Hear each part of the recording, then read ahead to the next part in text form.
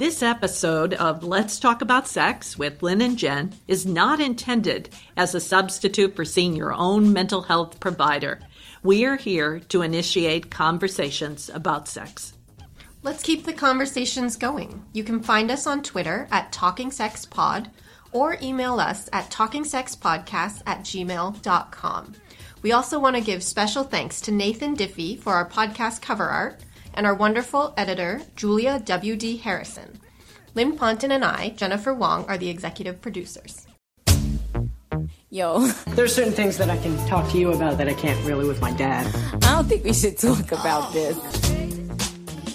Hello, this is Lynn of Lynn and Jen, and let's talk about sex. And I think we've got a great subject for it this morning, and it's really based on some interesting and exciting new research that's coming out of Canada, specifically French Canada and Montreal.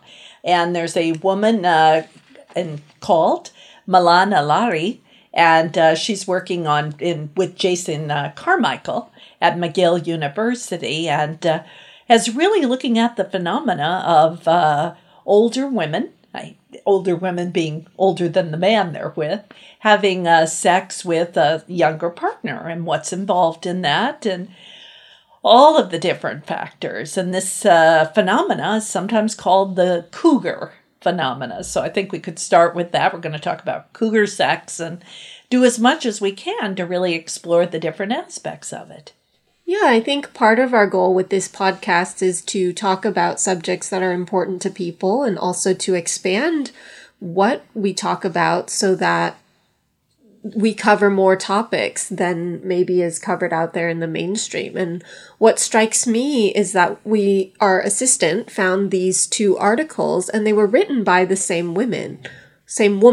And it was a bit of a challenge to find articles on this particular topic, which I think speaks a lot about the society that we live in. Yeah, no, it isn't, shall we say, the most well-researched area. And that's why this was so exciting, really, to see this area of work. Maybe just to summarize for listeners, the cougar phenomena is often referred to as kind of a negative commentary about the woman partner being older than the man, and that she would be predatory and kind of seeking out the man for her own pleasure, reasons, whatever those might be. And so it's a kind of difficult, really, process and way of looking at it.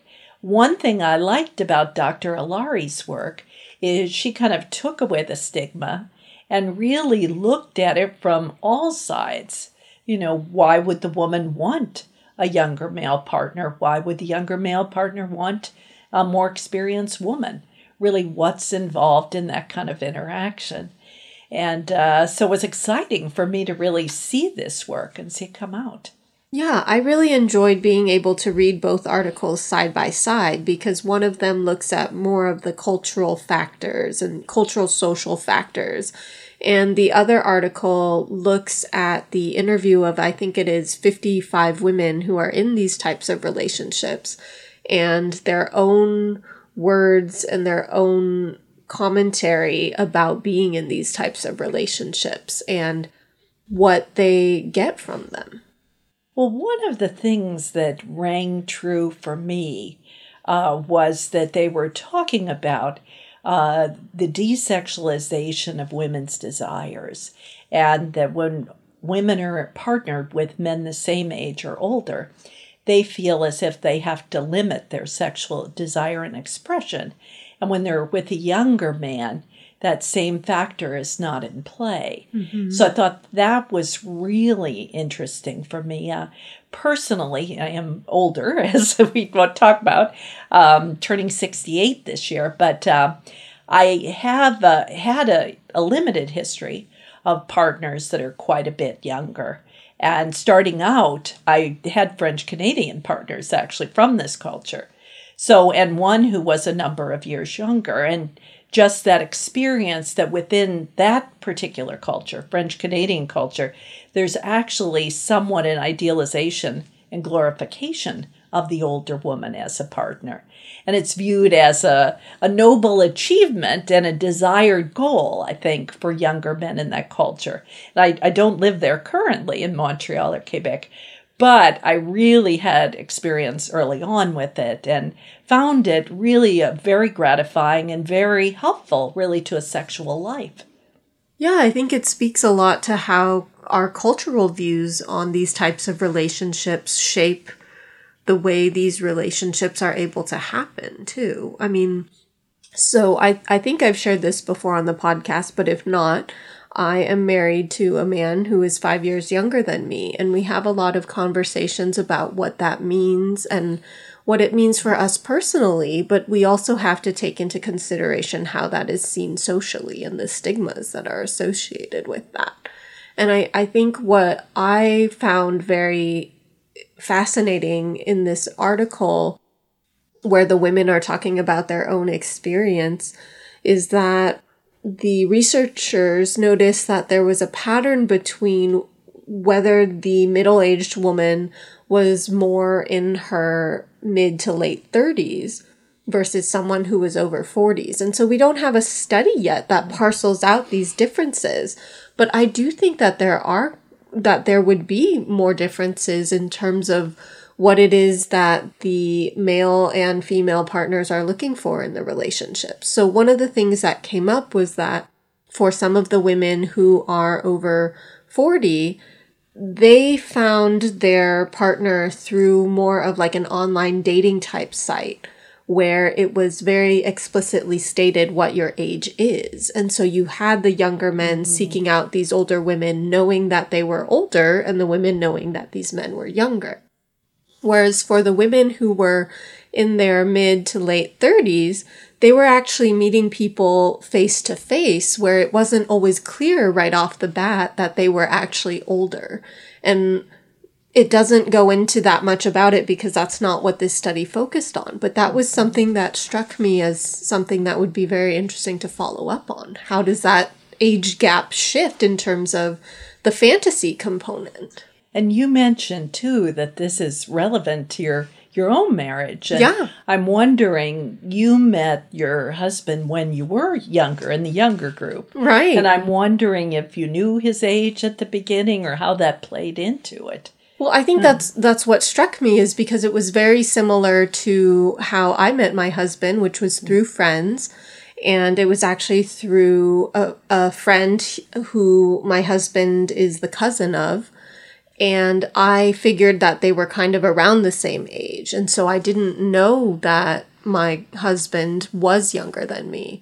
And we've talked about it, but I think that had I known his age before we started kind of spending time together, I definitely had an internal barrier around him being so much younger. I think part of it is I have a younger sister and she's 3 years younger than me. So thinking about dating someone who is younger than my sister is kind of a strange thought in my head. But I do think that I had internalized a lot of beliefs around, like, it's not okay to date a younger man. I think everyone does within the culture. I was mentioning my own experience, one of them as a young person.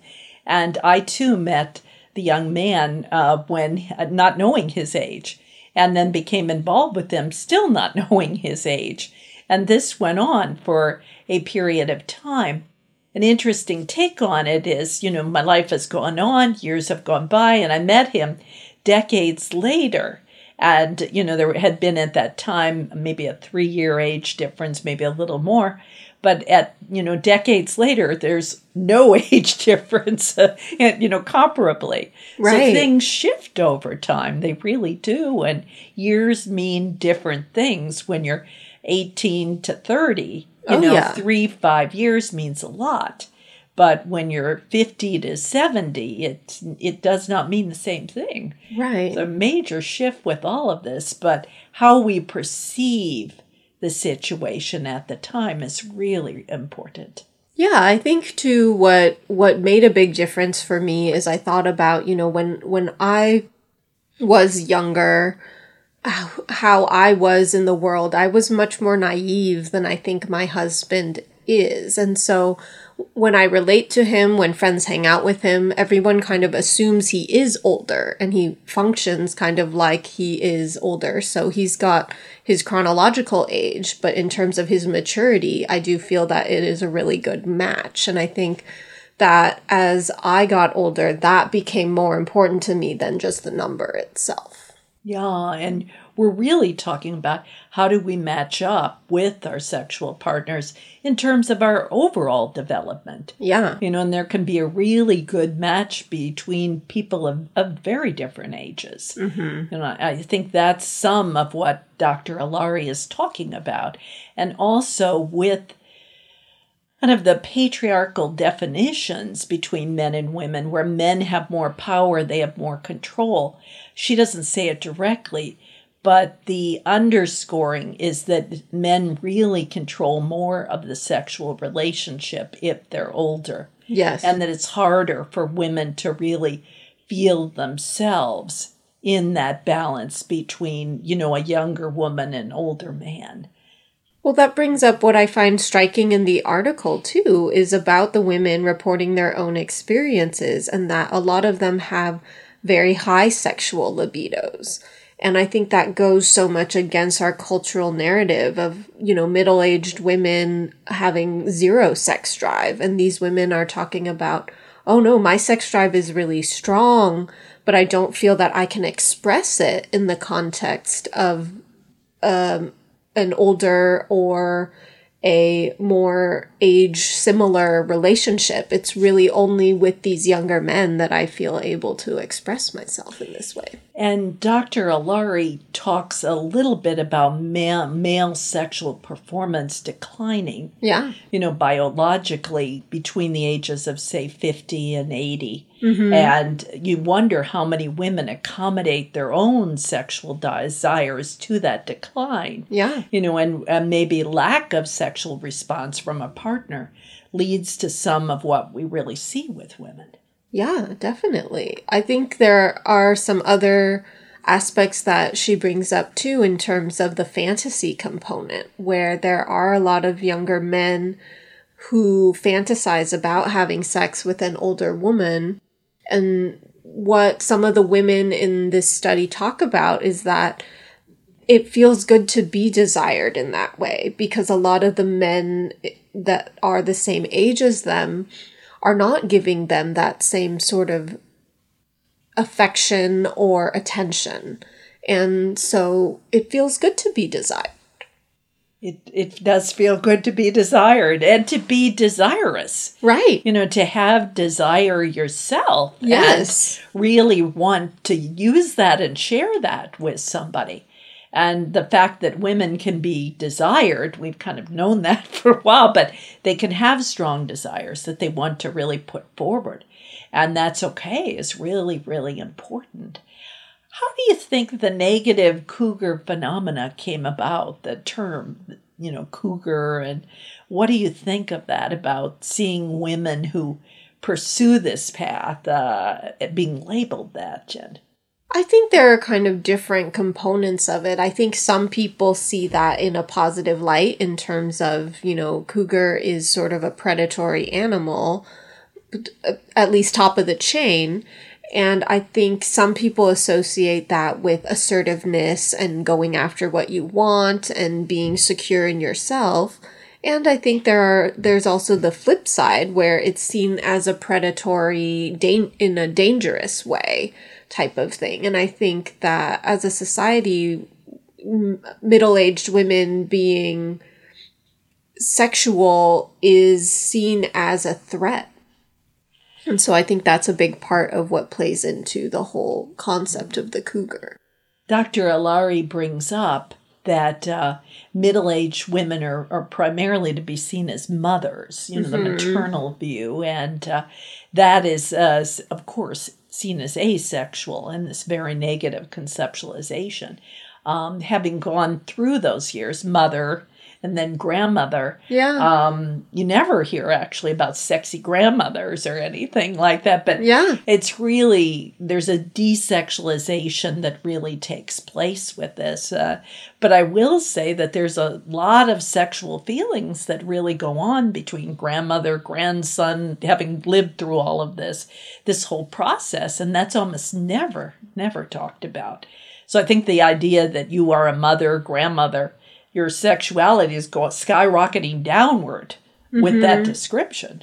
Right. They're seen as inherently non-sexual roles. And so it becomes very hard for people to hold that someone can be a mother and be in charge of their sexuality at the same time. I mean, this isn't related to this article in particular, but when you look at other studies that look at elderly people moving into elderly homes, there are higher sexual rates than people expect. And often people are surprised to find that their grandfather or their grandmother is engaged in sexual relationship with somebody within the housing.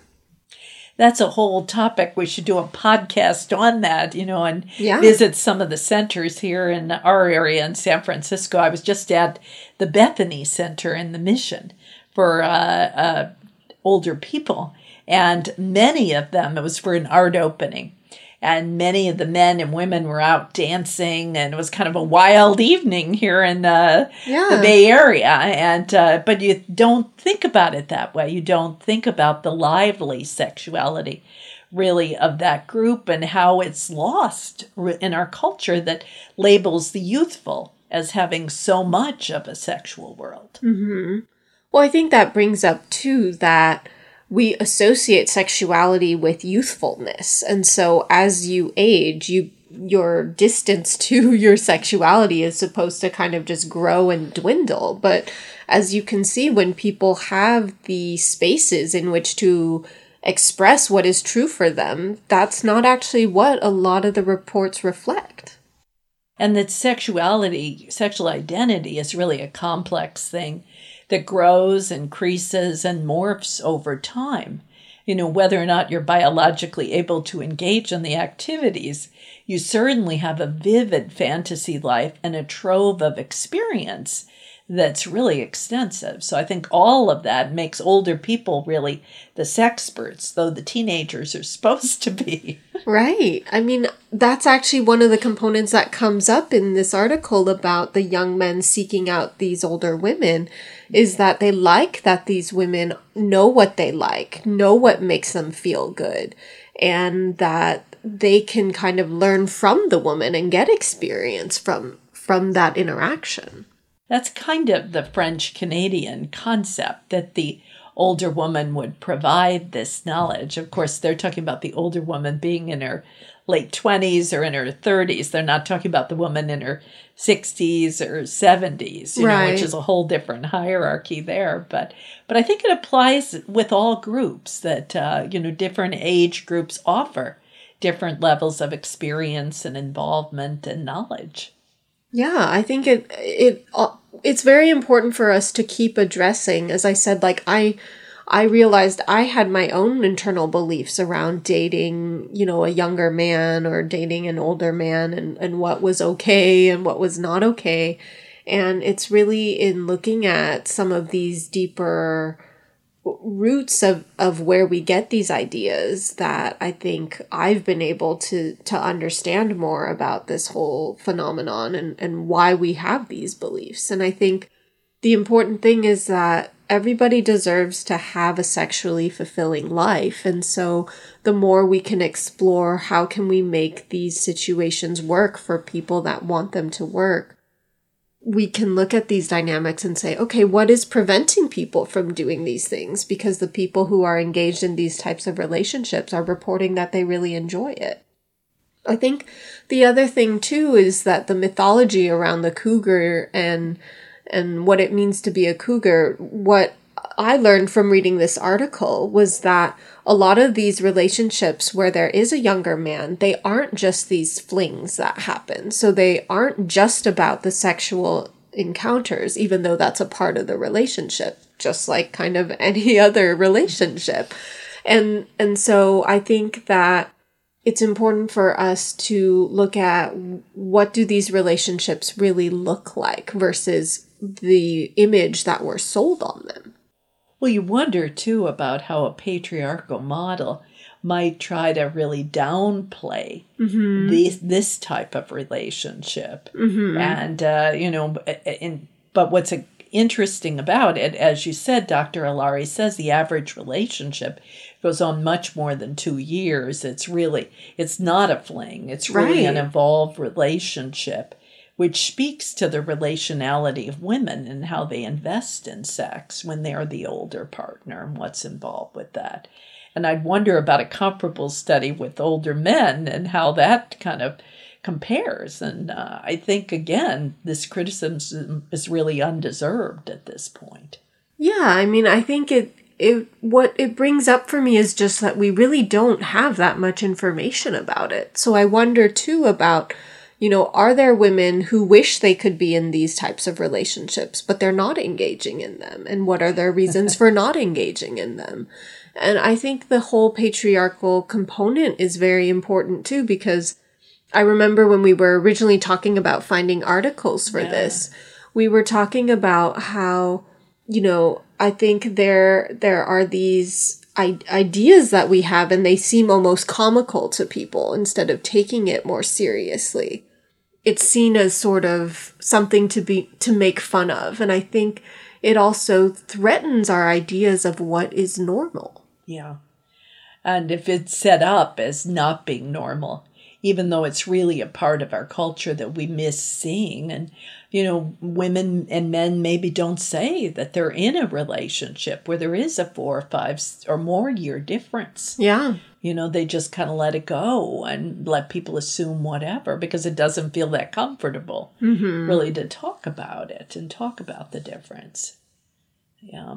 And I think it's just one component, right? What really matters is this a power equal or power sharing type of relationship? And at least from this one article I get, it seems like it's much more reciprocal than maybe some of these older male, younger female relationships. And again brings us back to how in matriarchal systems, power sharing is more expected. And we don't see that so much within the patriarchy. So something I think for our listeners to think about, and we'd love to hear back from listeners about questions related to differences in age and relationships and what our listeners' experiences have really been in this area. Yeah, particularly if you've been in these types of relationships, we'd love to hear from you. Okay. Well, Thanks, thank you. Lynn. Come on. Let's talk about